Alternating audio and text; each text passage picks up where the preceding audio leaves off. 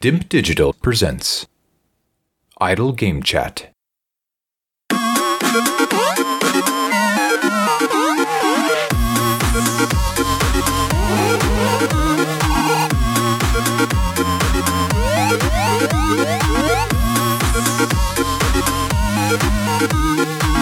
Hello, Axe here from Dimp Digital. Welcome to Idle Game Chat. This is the weekly video games podcast where we give our impressions of the games that you can play today and react to the latest news from the wonderful world of video games.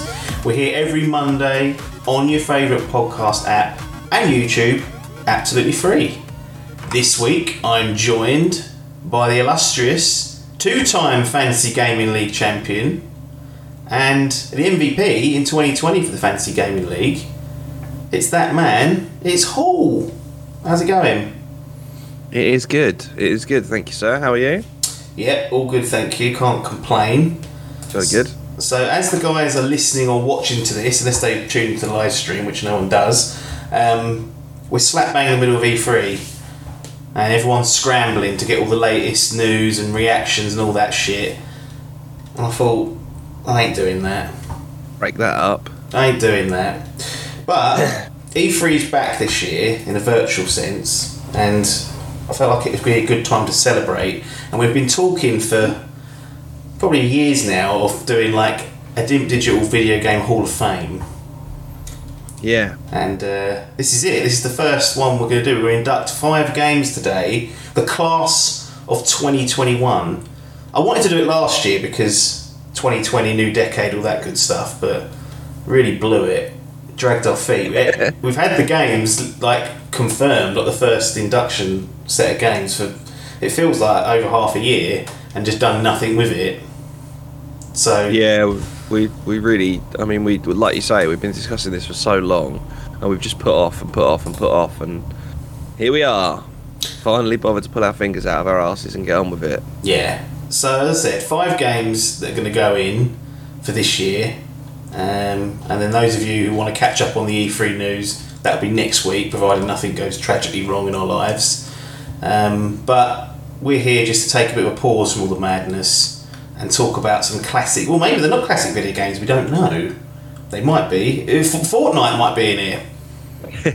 It'd be interesting to see whether, of the 5 games that we selected, whether there's any outcry of how's that made it in, you know, how's this been omitted, because I mean this is the inaugural class. This is theoretically the best 5 that in our tiny collective brains we could come up with. So got some bubbly as well to fucking top it off. A little bit of the bubbly to really sign off the night. A little bit of the bubbly.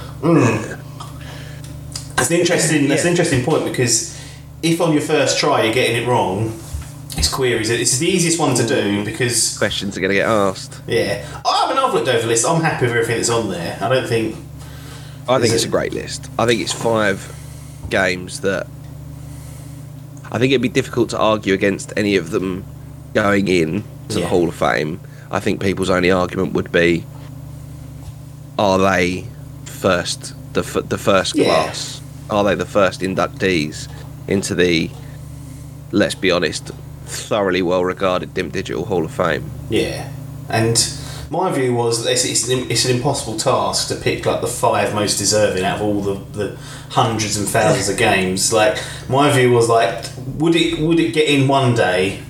Yes, then it should be on there if it's been put forward by the committee, and that's what we've done. I don't think we've done a bad job, but the audience will soon tell us if we have. So let's get into it. Game number 1. So we're going from oldest to newest. We're going back in time. We are heading off to Nintendo land, because what Hall of Fame? Well, without Nintendo, they're going to start totting up some good numbers as the years trickle on, I think, just because they've made so many classics. But we're going to kick things off with Super Mario Bros. 3. Now, those who are uninitiated or not familiar with this, they might be scratching their heads full and saying, well, hang on, that's number 3.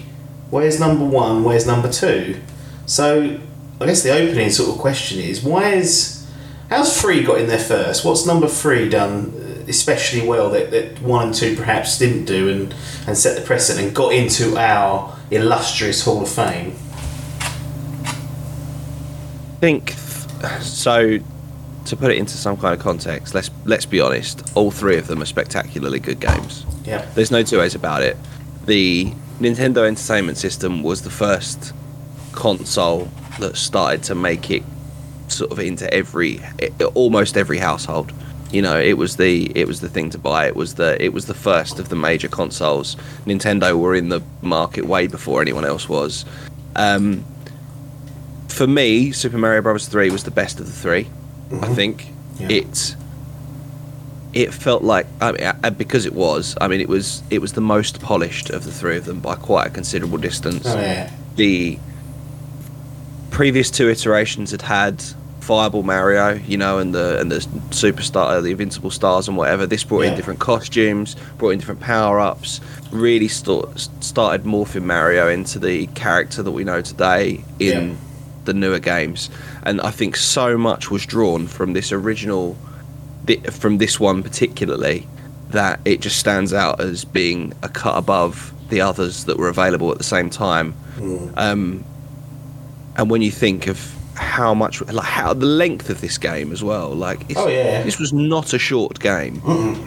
You know, there was however many worlds it was, and the world map that you had to move around with the Hammer Brothers chased after you. There was so much to it, and for that to be crammed into a NES cartridge is an unbelievable feat of engineering. The game was just absolutely superb. Yeah, no, I would agree with that. I actually recently played through all the Super Mario Bros. Games from the NES. I've done Super Mario World as well on the SNES, but I remember playing through 1 and 2, and they like you said, they're great games. They might appear one day in the future, but there's definitely 3 definitely stood out more than the other 2. And one of the real simple things was the raccoon ability, letting you fly. How much that opened up the map, like these, which historically was just a 2D side scroll, and that you could go upwards, sideways, and there you could hide all sorts of different secrets and other bits and pieces in there. And the tail that come with the raccoon also allows you to spin and hit enemies without jumping on them for once, which was also a handy new bits and pieces, and gives you more combat strategies. And because of that, the enemies were much improved and had new skills and other ways to tackle them.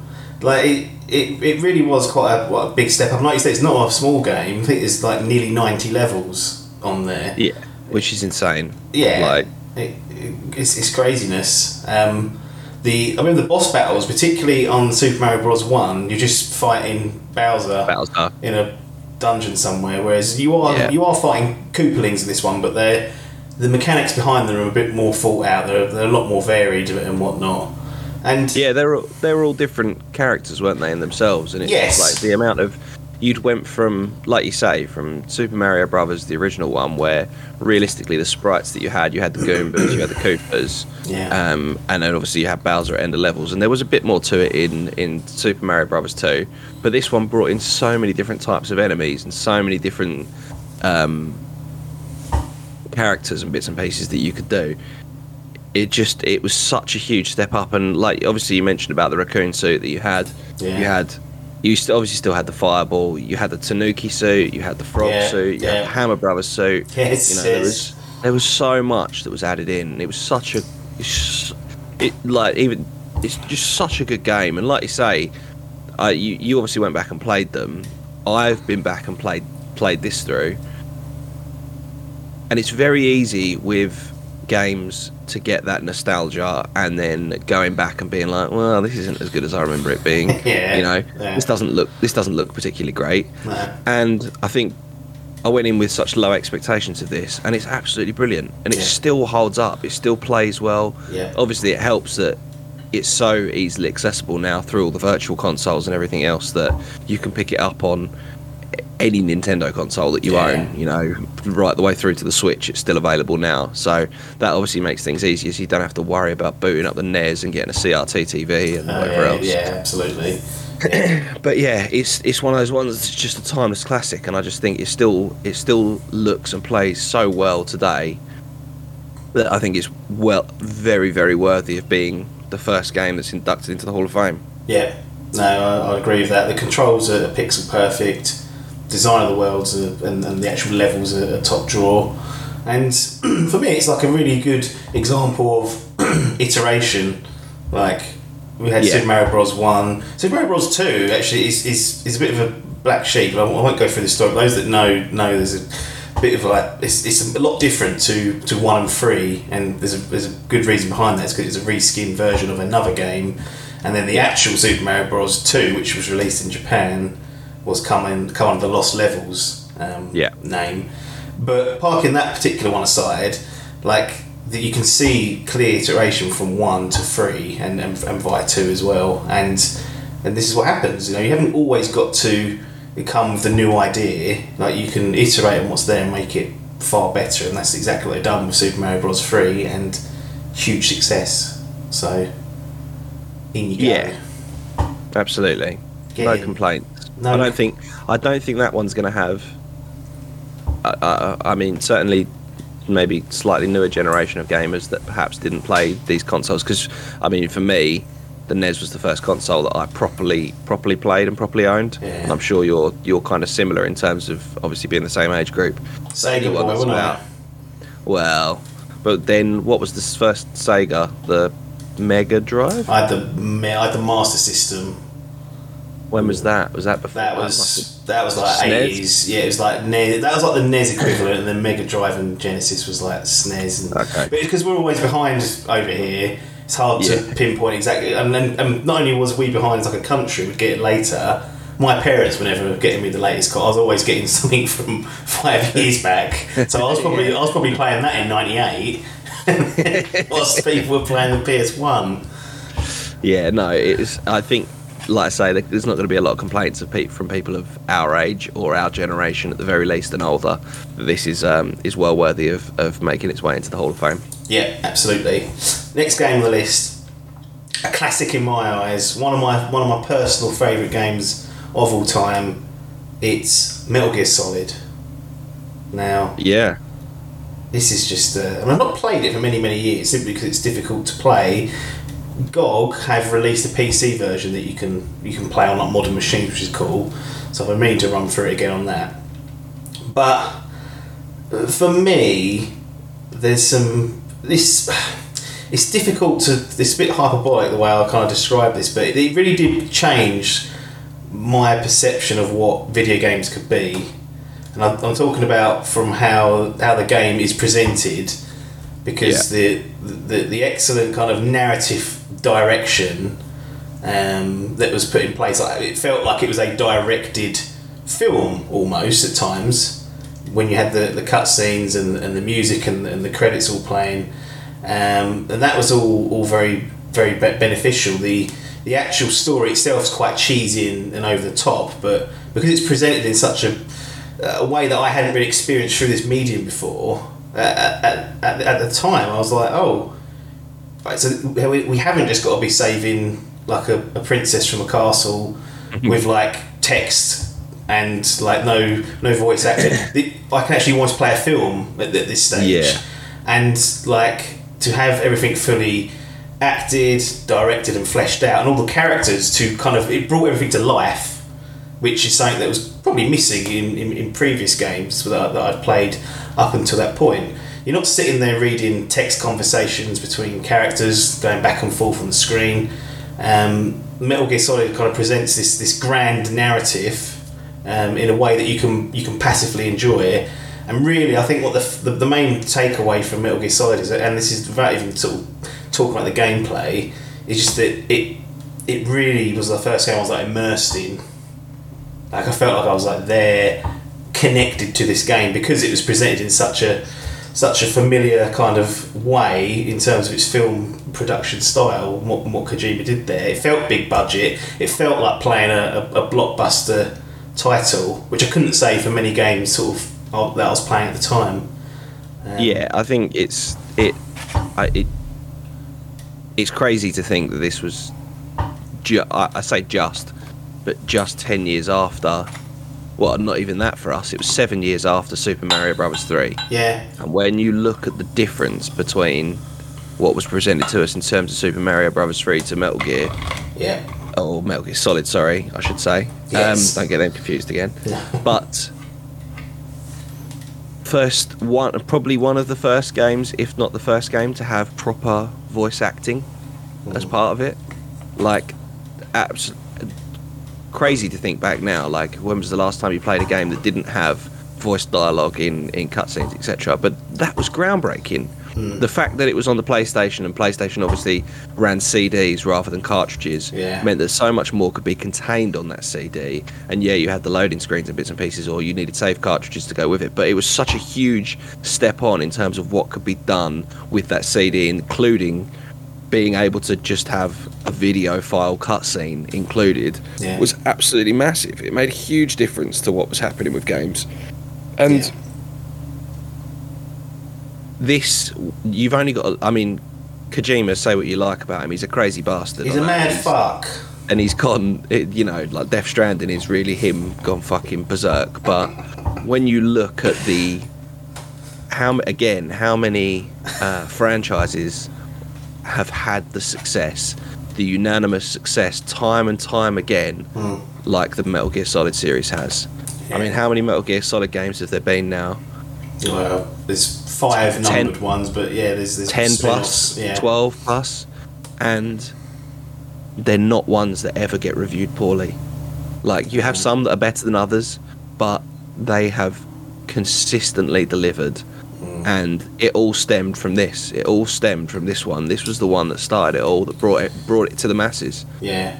No, I mean, no disrespect to Metal Gear that came before it on the NES and whatnot, but this was a different kettle of fish altogether. And it harnessed the technology that was available at the time. Like, you simply couldn't do this back when Metal Gear was developed, and this harnessed that. And it's kind of like after I played this, I was like, the other games can't get away with this throwaway attitude towards the narrative. This is now becoming a part of the game. And you look at where some of the best games of the last sort of few years, most of them have a really strong narrative direction. You have the likes of like The Last of Us Part 2, like 50% of that game's story based, give or take. God of War, fantastic game to play, but again, it's the story that probably kept a lot of people hooked. For me personally, I trace a lot of that back to Metal Gear Solid for kind of making that change and saying and showing the world what can happen if you present your story in a way that's familiar to audiences and they can gravitate towards and get stuck into. And, I think that's a good point. That it was one of those ones again that sort of took video games away from being something that children do to keep themselves occupied to no, this is a legitimate form of media that can be just as emotion like inducing as film or television. This is up there now. This is where the future's going to be. And like I say, it's set the way for a lot of other games, like you say, predominantly story driven games to be able to come in and do what they have done. And the game itself, like, I always remember on the box, or the CD case, I guess it was, tactical espionage action. I was thinking, what the fuck is that? I used to read. I used to sit there when I was younger. I used to read it over and over again. What the fuck does that mean? And it didn't really mean anything other than it was the Metal Gear Solid game, and it was stealth essentially. Like, that's the like, if you boil it down to that, and I think it helped populate the stealth genre. Like, absolutely, there's tons of stealth mechanics in the game. So you've got that layer into it as well, and then you've got Kojima like up to his old tricks again. Like, I always think back to the Psycho Mantis boss fight, where the idea is that this guy can read your mind. He's Psycho Mantis at the end of the day. Therefore, every input you put on the controller, he knows what you're going to do, so he dodges it. You can't kill the fucker. The only way to kill him is to remove your controller from the socket of player 1, put it into player 2 socket, and then Psycho Mantis can no longer read your mind and do it, and you take off. There's fourth wall breaking stuff in there, but I felt like that sort of stuff. It's the one thing. It's not the one thing. It's one of many things that people always just remember about the game. It's like, do you remember Psycho Mantis went to change your controller over? It's like, yeah. and it's it's crazy, but it worked. It's madness. That is madness, isn't it? Like that's, like you say, that's proper fourth wall, like out of the box stuff. I mean, that wasn't like that kind of stuff wasn't replicated for years. It was so far ahead of its time. No, the other one I always remember is that there's Meryl, one of the characters in the game. You have to. They talk about you got to get in contact with her, and there's like a codec frequency you have to type into the codec, and the only way to get that frequency is to look on the back of the box or the CD case. It's on there, and they hint at it. They like, oh, try checking your CD case. You're like, what the fuck are you talking about? Yeah. Look on the back, and there it is, like 140.80 or whatever it is. I don't know what it is nowadays, but it's crazy. And like outside of the crazy stuff they did, there's some great stealth moments in there, boss battles and soundtrack as well. That plays into the presentation side of things, like a proper good soundtrack to go along with it for all the cutscenes and all the action moments. It's just craziness, and it just worked, and spawned a very, very successful franchise until Konami and Kojima fell out. But Yeah. that's a whole different story. Yeah. yeah, but Metal Gear Solid, one of my personal favourites for sure, so I'm glad that made it in, particularly to the first class, because I think that can be important. Yeah. Okay, next one. 1998, there's a few here. I think it's free in 1998. It's like golden year of video games. And All within a few months of one another. yes, yeah, it's mad when you think of that. Half-Life, first person, Valve. What's Gabe doing? What is he playing at? This is I played this when I was younger, and this was another great game. Yeah, I remember this for like. So console gaming was a staple in our household at this point. Oh yeah. We'd had several consoles. We played fucking loads. Like I was 10 at the time that it came out. I played, like I say, was playing on console constantly, and I remember our PC that we had, which my dad had stolen from work, basically, because we didn't have our own home PC at that stage. And we had Half-Life. Well, we had a CD for Half-Life, and I don't know where it'd come from. No. I don't know where it was. Boot sale probably.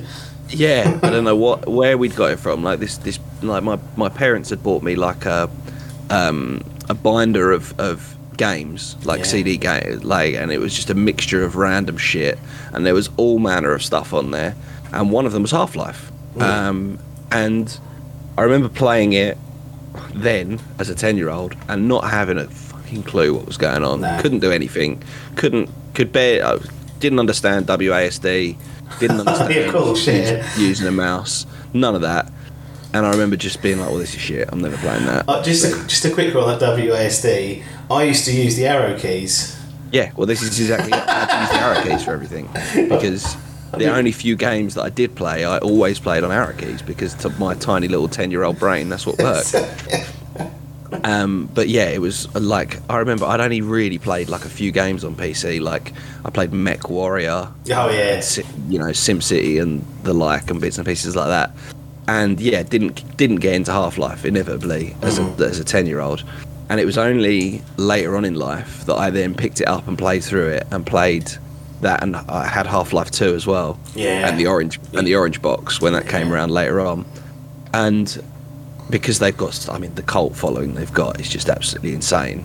But it was another game that was so far ahead of its time.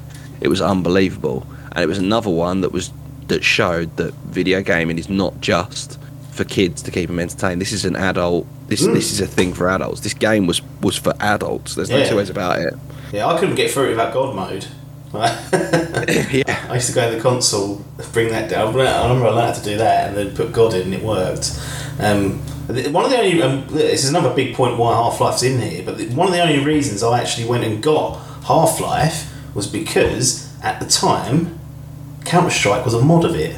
And the only way you could play Counter-Strike was have Half-Life installed. Through Half-Life. So I went to Half-Life to get Counter-Strike. I wasn't really interested. I was like, what's Half-Life? What's that? I want to play Counter-Strike. Everyone's talking about it at school. I want to play this. And then inevitably my fucking dial-up modem couldn't play it online. So I was like, right, this is no good. So I bungled on Half-Life. And I was like, what is this? This is like the base game. I could figure that in my head. And I was just blown away. Like, as soon as I started playing it, okay, I couldn't complete it without God mode the first time, so that's fine. But I just loved the very open of this game. I fucking adore, because the game starts with like you, Gordon Freeman.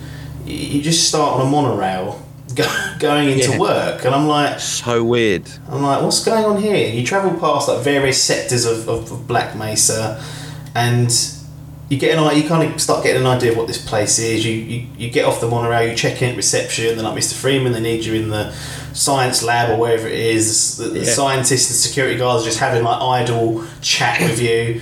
And what I didn't really realise at the time, the reason why I was so fascinated with this is because all those quiet moments, that whole opening area, and this is something that goes on throughout the game, it's building the world.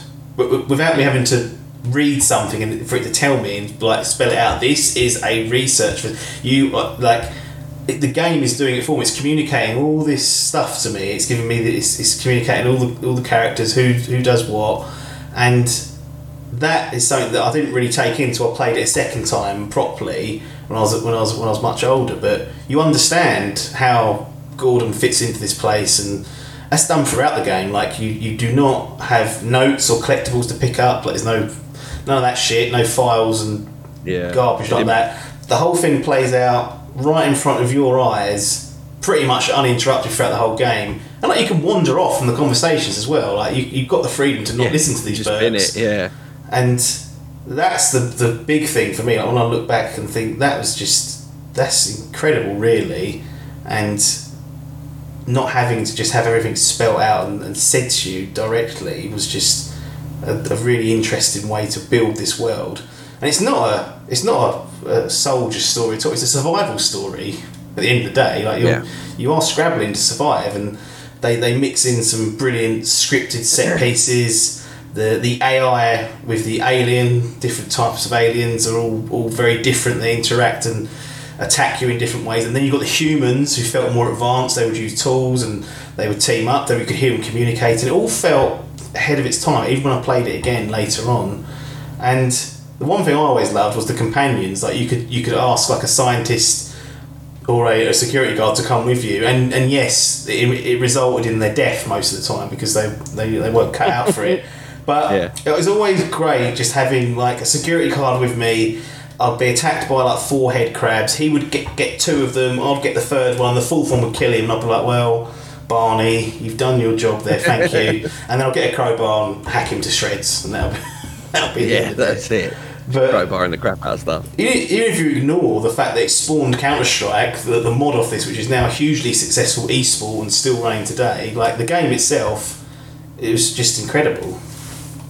Yeah, and I mean it's hard to, like I say, it's hard to quantify just how important it was at the time when it came out, because to me, like I say, it did go so far over my head because it was so advanced. Like the piece you were saying about the narrative of it and how it worked was just, again, unheard of. It didn't babysit you. It gave you the option to talk to wander around and listen to what people had to say and pick up bits and pieces. And again, it feeds into that piece that we mentioned around Metal Gear Solid, that it gave you it made the story important. You cared for Gordon. You wanted, like, you genuinely felt for him when he was going through everything that he was, because as you say, it's a survival game essentially, and it is. I mean, aside from it being the first person doing all the jumping puzzles and stuff as well, which was so clever, considering when it was made, it's just absolutely insane. Yeah, I always loved the way that you would get health and like your hazmat suit, build that up. There were like little like kiosk things built into the wall that you walk up to and you power it up. Yeah. And there's only a set amount in the wall, so if you had like 10 health, you'd probably only get it to 60 and whatnot. And and you could build up the hazmat. Yeah, it's just like it's great. And I really want to play Black Mesa, which is the like the modern remake of it, one, isn't it? Yeah. Yeah, so I've got it on Steam downloaded, and I've been thinking of a stream project, and that might be the one. Like to bung through that and see how it holds up today. I mean, it'd be interesting to play it in a more modern engine and go back through it and see how it holds up. Because I actually played Half-Life for about the third time. It was a few years ago now, like we're talking like 4 or 5 years, but relatively recently in comparison to some of these games, and it's still great. It's still great. It's still quite hard as well.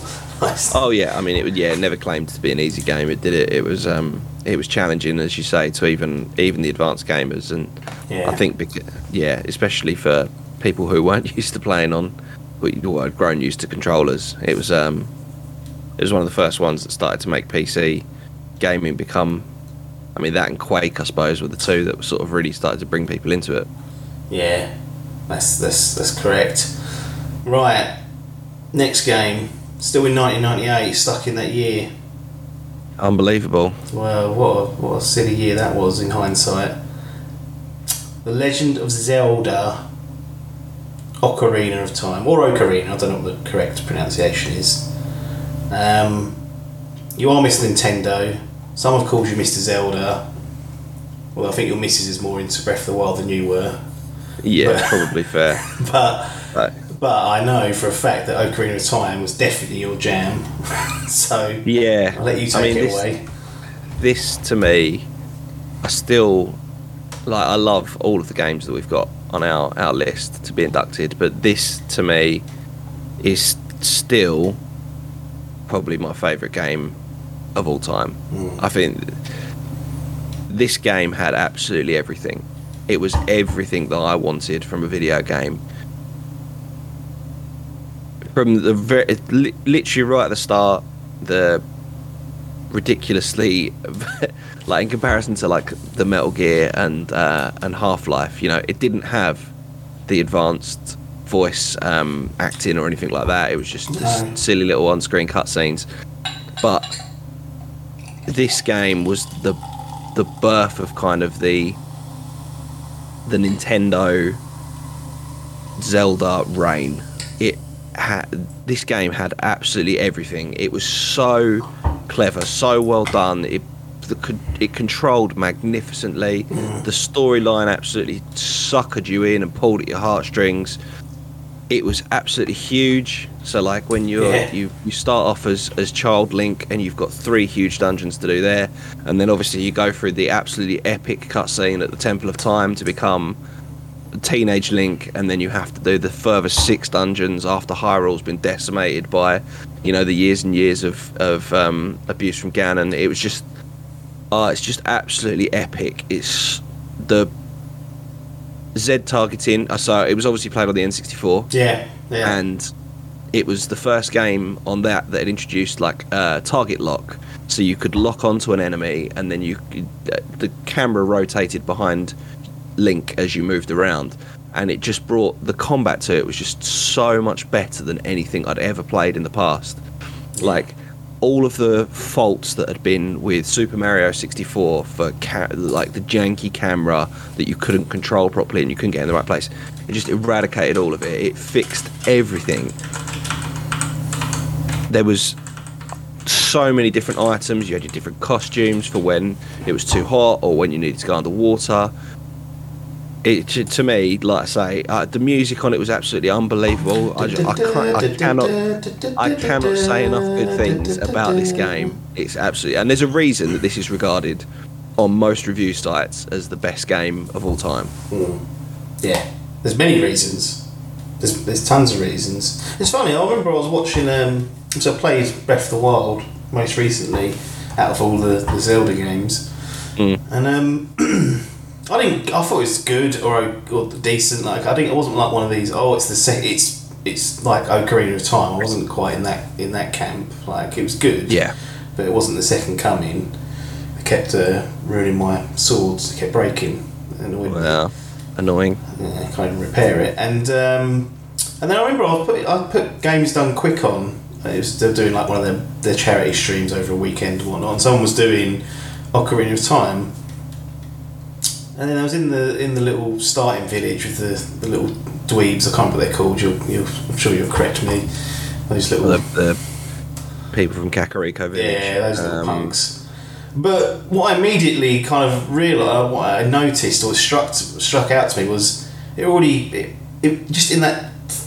It was like a minute's worth of gameplay because he was out there because he was skating backwards or doing what they do to speed through it.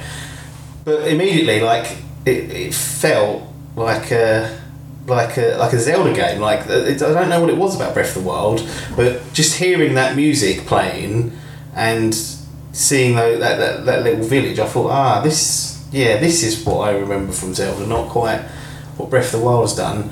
And like I played Ocarina of Time most recently on 3DS. They've done that little remaster / remake type job on that, and even on a little diddy bloody 3DS, the game's great.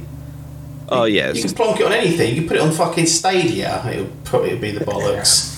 Yeah, it was great. It was still good on, and there was other releases of it as well. There was like the Master Quest version, which came out for GameCube, I want to say, where they changed the dungeons and made them more difficult. So the people like me who had played it as a 10-year-old and completed it as a 10-year-old, then had it again. You must have cheated to get through that. You must have had a walkthrough at 10. Oh, of course I did. Bruce.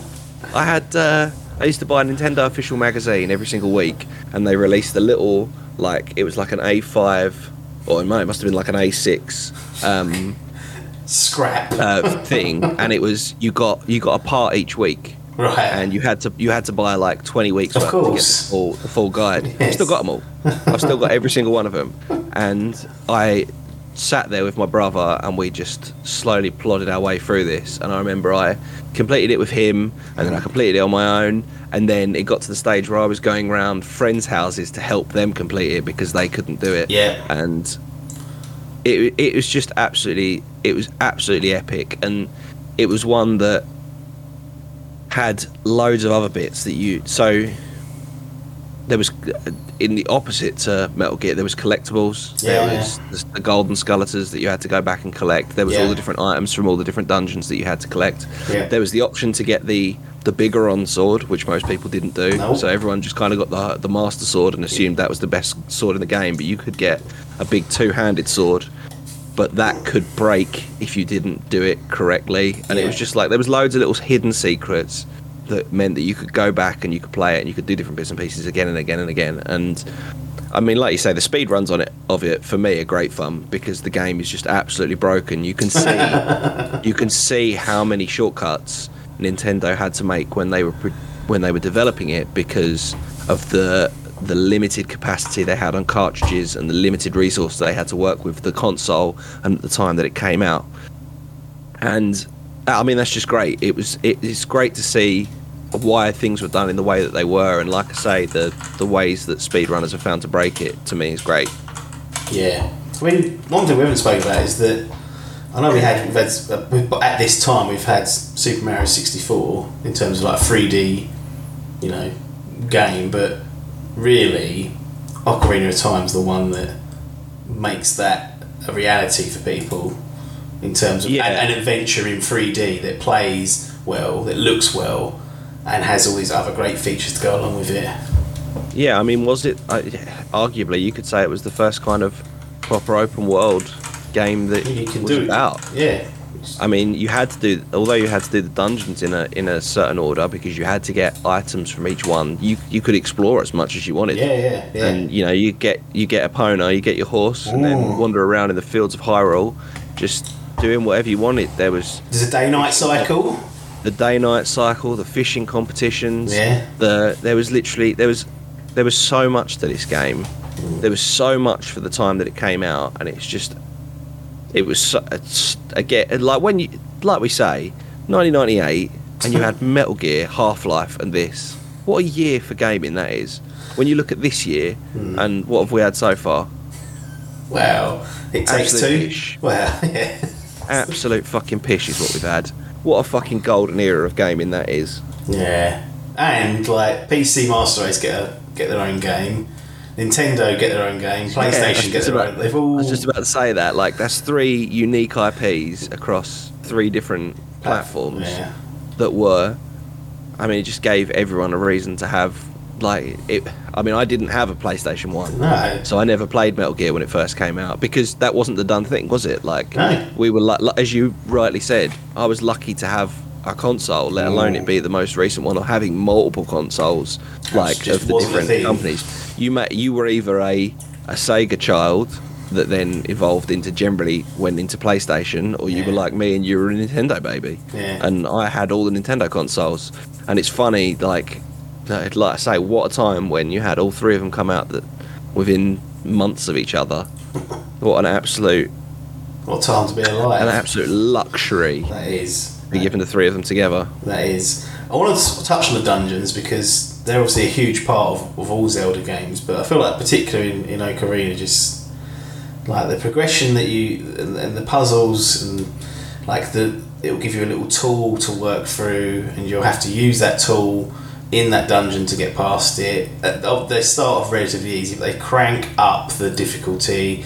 They make these dungeons feel like events, and then there's always a boss at the end to take down as well, which has got a new spin on the mechanics. You're constantly learning stuff throughout the entire game. I mean, for me, the water temple always the water dungeon always sticks out for me. It took me fucking ages to get through that, and bearing in mind I was like adult, like well into my 20s at that point. I had more than enough, you'd think, intelligence to get through it, but I was like, I might have to look at a walkthrough here to get through this. I'm glad I didn't, but it was really giving me some grey hairs.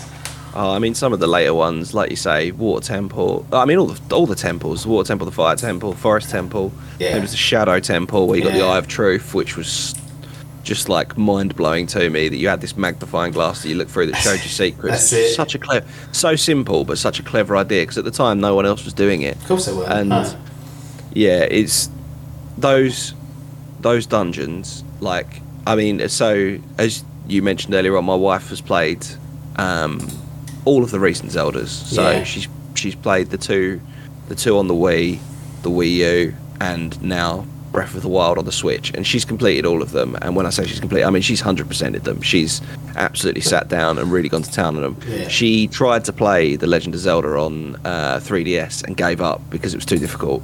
And it's just like, it's a real testament to someone who knows the franchise incredibly well, and is arguably probably better than I am at the combat, especially in the later ones. But these were tough games. This was a tough game. Majora's Mask was another one that was it was a difficult game. It was punishing, and if you didn't know what you were doing, it was it was super easy to get lost in a dungeon for a long period of time. That's sweet. And really lose your shit over it. It was, you'd just be running around in circles, and then eventually you'd figure it out and think, how did I not see that? I mean, at this point, this is what, the 4th or 5th Zelda that's come out. We've had Legend of Zelda, Adventure of Link, Link to the Past, Link's Awakening, then this.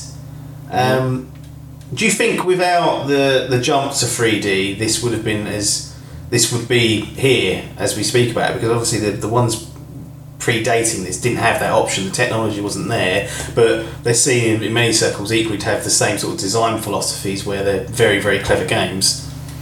Yeah, I mean, I think it's when you look through the chronology of Zelda games, it's hard to pick out a weak link out of all of them. No pun.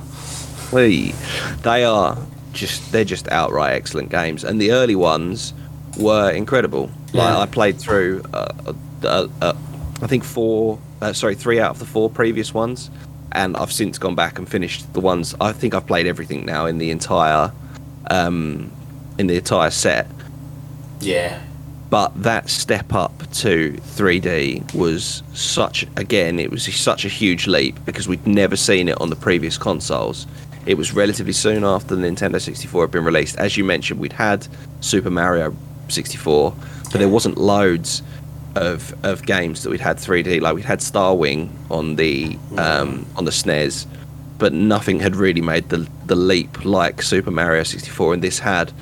And it just, I mean, it gave Miyamoto the chance to run wild and just do everything that he'd ever wanted to do. He was finally able to put into a game, and I think they just thought, fuck it, we're just going to put it all in.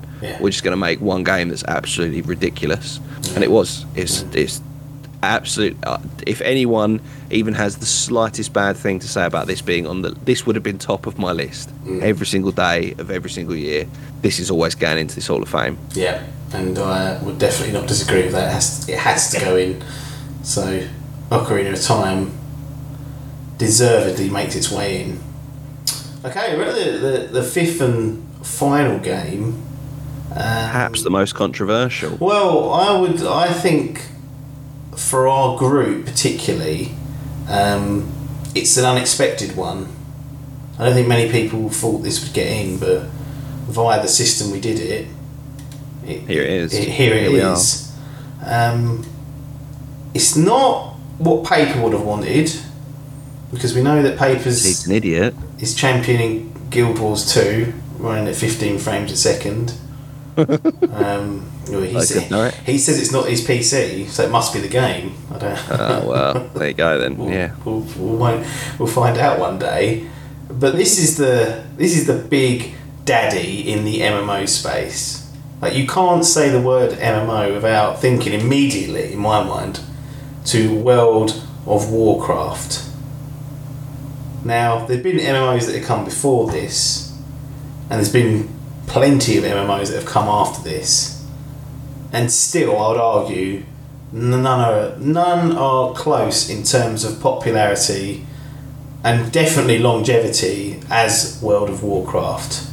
Now, as someone who's only had a fleeting few hours or dozen or so hours on the game, which is nowhere near enough, I can't sit here and tell you exactly why that is, but there is something special about World of Warcraft. It's insanely popular, and still is, and will remain to be for the foreseeable future. How have they done this?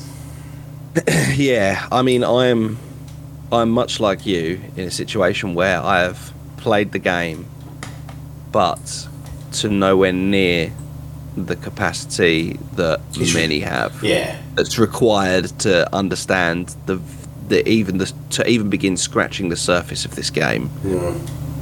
But as you correctly mentioned, you cannot think about an MMO without thinking of World of Warcraft. It's the first one that comes to your mind. The world that they've created, the lore that goes with it, the amount of games that have been a spin-off from this, the amount of games that have copied your lovely Hearthstone. Yeah, exactly. The amount of games that have copied what World of Warcraft have done in the attempt of even getting a fraction of the popularity that this has is just absolutely insane. Yeah.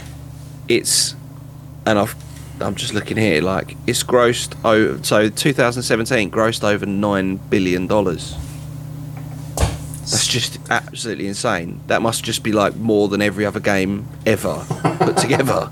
Like, it's just absolutely mental. That is an obscene amount of money for a game that's got a monthly subscription service. Yeah. Which, let's be honest, a lot of MMOs don't necessarily ask for that. They ask for maybe a one upfront payment or something else, or dedicated servers if you want to play, doing whatever. But for a game to have that monthly payment system, that barrier, yeah, that is a huge barrier. It's more than Game Pass is. When we look and people say, "Oh, Game Pass isn't worth it," for fucking £8 a month or whatever, and you get 6,000 titles, or people that don't want to be spending 60-70 quid on a new game that's coming out on the latest consoles, and yet people are forking out X amount a month for World of Warcraft for the last fucking 18 years or whatever it's been out for, 16 years. It's just absolutely insane. That is absolutely crazy to me, and it's doing what it does better than anyone else does it. Yeah. I've seen plenty of documentaries, not on WoW, but on like the player base of WoW. And the one thing that always struck me was that the game clearly, at some point, or maybe always, broke through that kind of like the niche kind of barriers that you put around it and say, oh, this is what a a subset of fantasy nerds. These are the amount of players that would play it, because there's people who did not fall into that category whatsoever that were engulfed and infected with this particular game, and they're from all backgrounds. You know, it's not just you think a sweaty nerd in the basement. There's husbands and wives playing this together. There's people that have met through World of Warcraft and then gone on to have a relationship and married kids and all that stuff. There's groups of friends that have I mean, didn't Dave say they found Phil in World of Warcraft sitting outside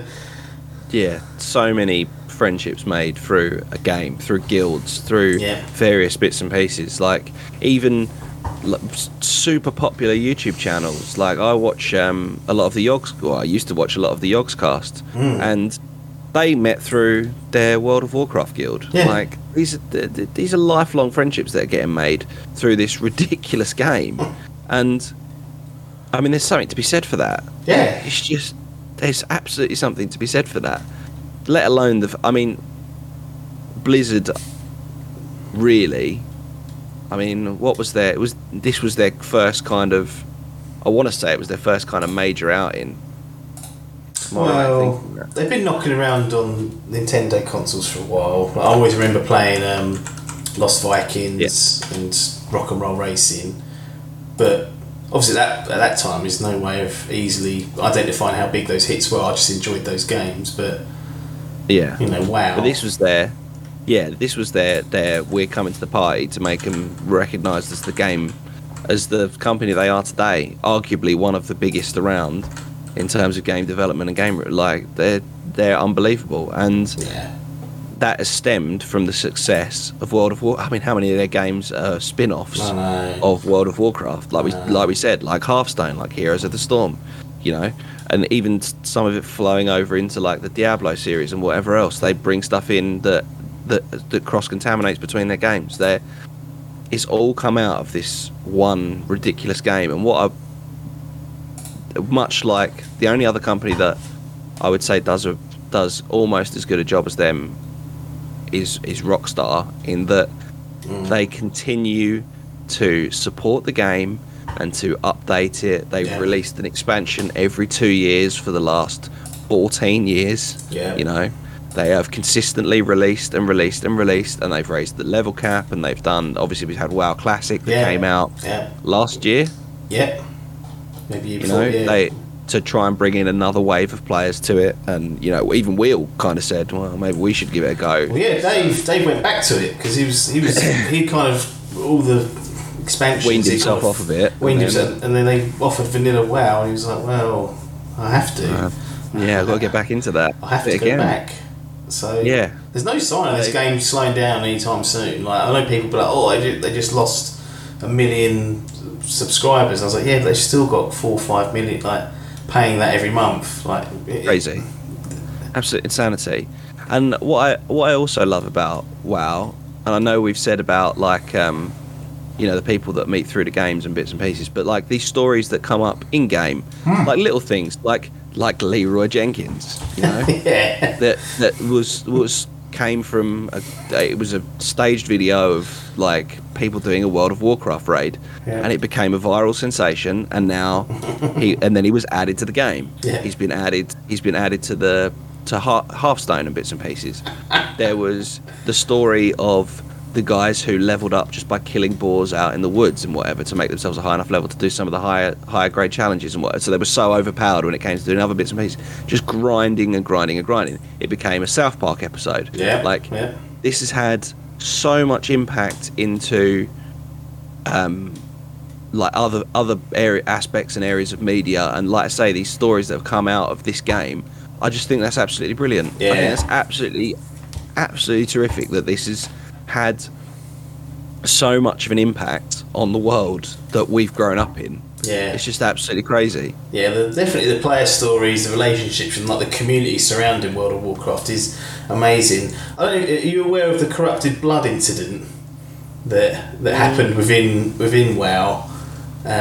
It's basically a virtual pandemic that happened within the walls of World of Warcraft.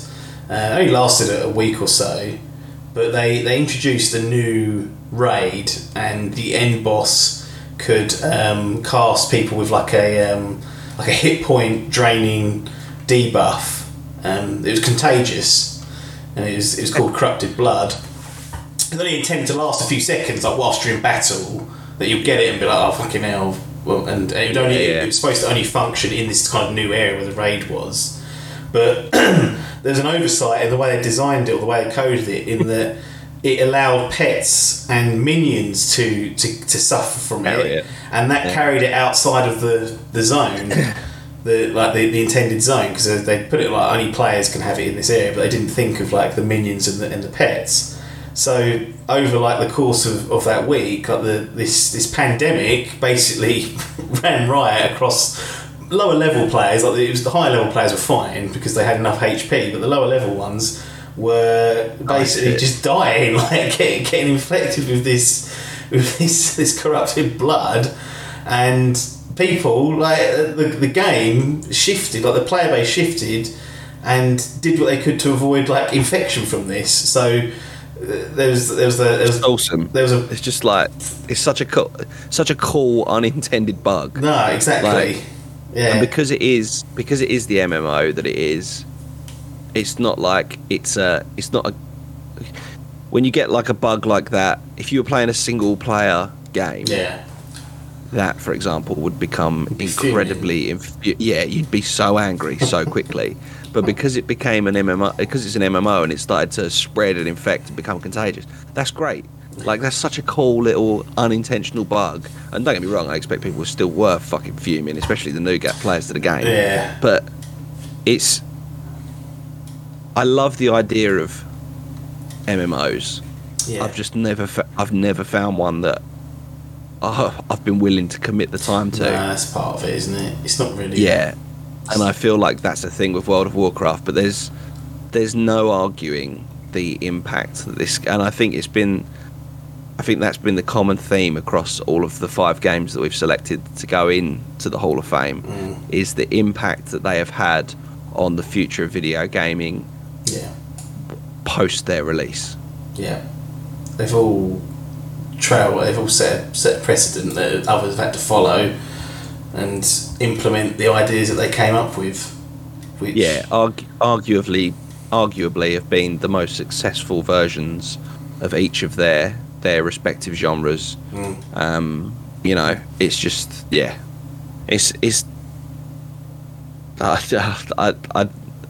I'm at a bit of a loss for words for Warcraft, because it's just it's almost too massive to comprehend for me as someone that doesn't play these type of games. It's just so much to it. No, I mean, there's things like the Alliance versus the Horde, which is something that you have to do as a player base. They split the player base, saying you can be Alliance or Horde, and that created a divide between the fan base, and that was like that's the ongoing grudge to this day. Like, are you Alliance or you Horde? It became a massive thing, and we haven't touched on the raids too much, but dozens of players required, lots of teamwork, lots of leaders required within that to get everyone to be doing their job. Teamwork was essential, and I know you love the Destiny raids that are going on with the 6. Well, maybe if you're getting through doing it with 6 people is tough enough. Yeah, and it's not just physically having 6 people that are willing to play. It's having 6 people that understand the mechanics and know what's going on, etc., etc. And the WoW raids are just the same. They have complicated, in-depth mechanics to them that people need to be in the right place at the right time to understand what's going on. You've all got to be well prepared beforehand. It's just. And they're doing some of these with like 40, 50, 60 people. Yeah. That's terrifying to me. Seriously.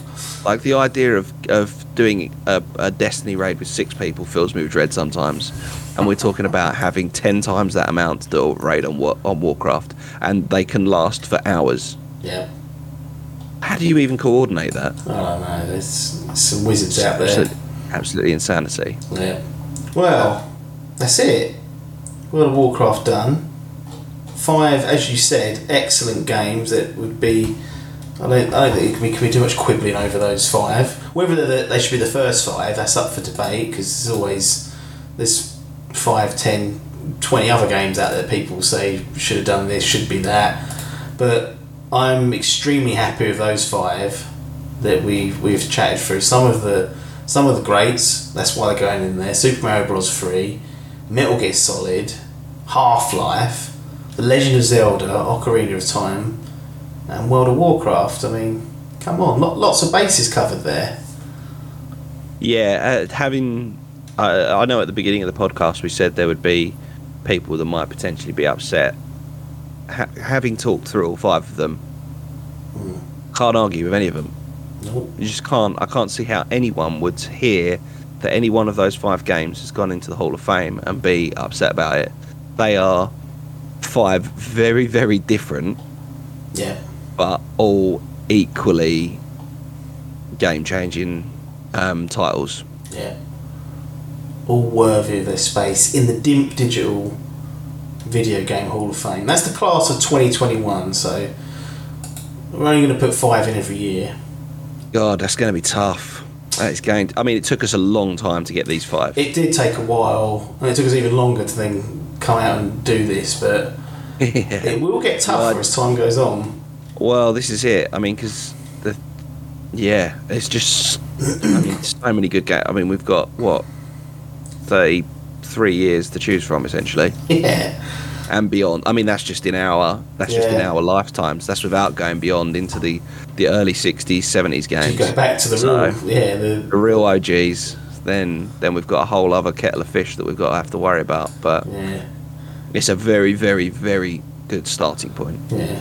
There's a reason why we only do it once a year, and that's why it'd be too stressful it's too difficult to keep doing it. But I hope you guys enjoyed that. Whilst if you're listening to this in time, like whilst E3's going, I know it's all crazy at the moment, and you're all excited about hopefully all the new wonderful games. Hopefully we've had some big release titles that have been announced. Yeah, but I felt it was like a good time to celebrate some of the great games, and these are 5 of the greats, and they're going to our personal Hall of Fame. If you want to share what you'd put in for your first 5, then feel free to get in touch. Various ways to do that: Twitter, Facebook, are the 2 main ones. And if you want to support us, patreon.com/DIMP Digital is one way to do it. Twitch.tv/DIMP Digital. You can subscribe there. You can chuck some bitties our way, or you can link your Amazon Prime to your Twitch account and then subscribe for free. Absolutely free, baby. And we'll get a little kickback of that. Spend it on some more bubbly, which is all gone now. Thank the Lord. Disaster. That's that. Disaster. Thanks for that whole. Enjoyed catching up with you again about some classic old good games. Always good. And everybody else that's listening or watching, thanks for your time. And ta-da.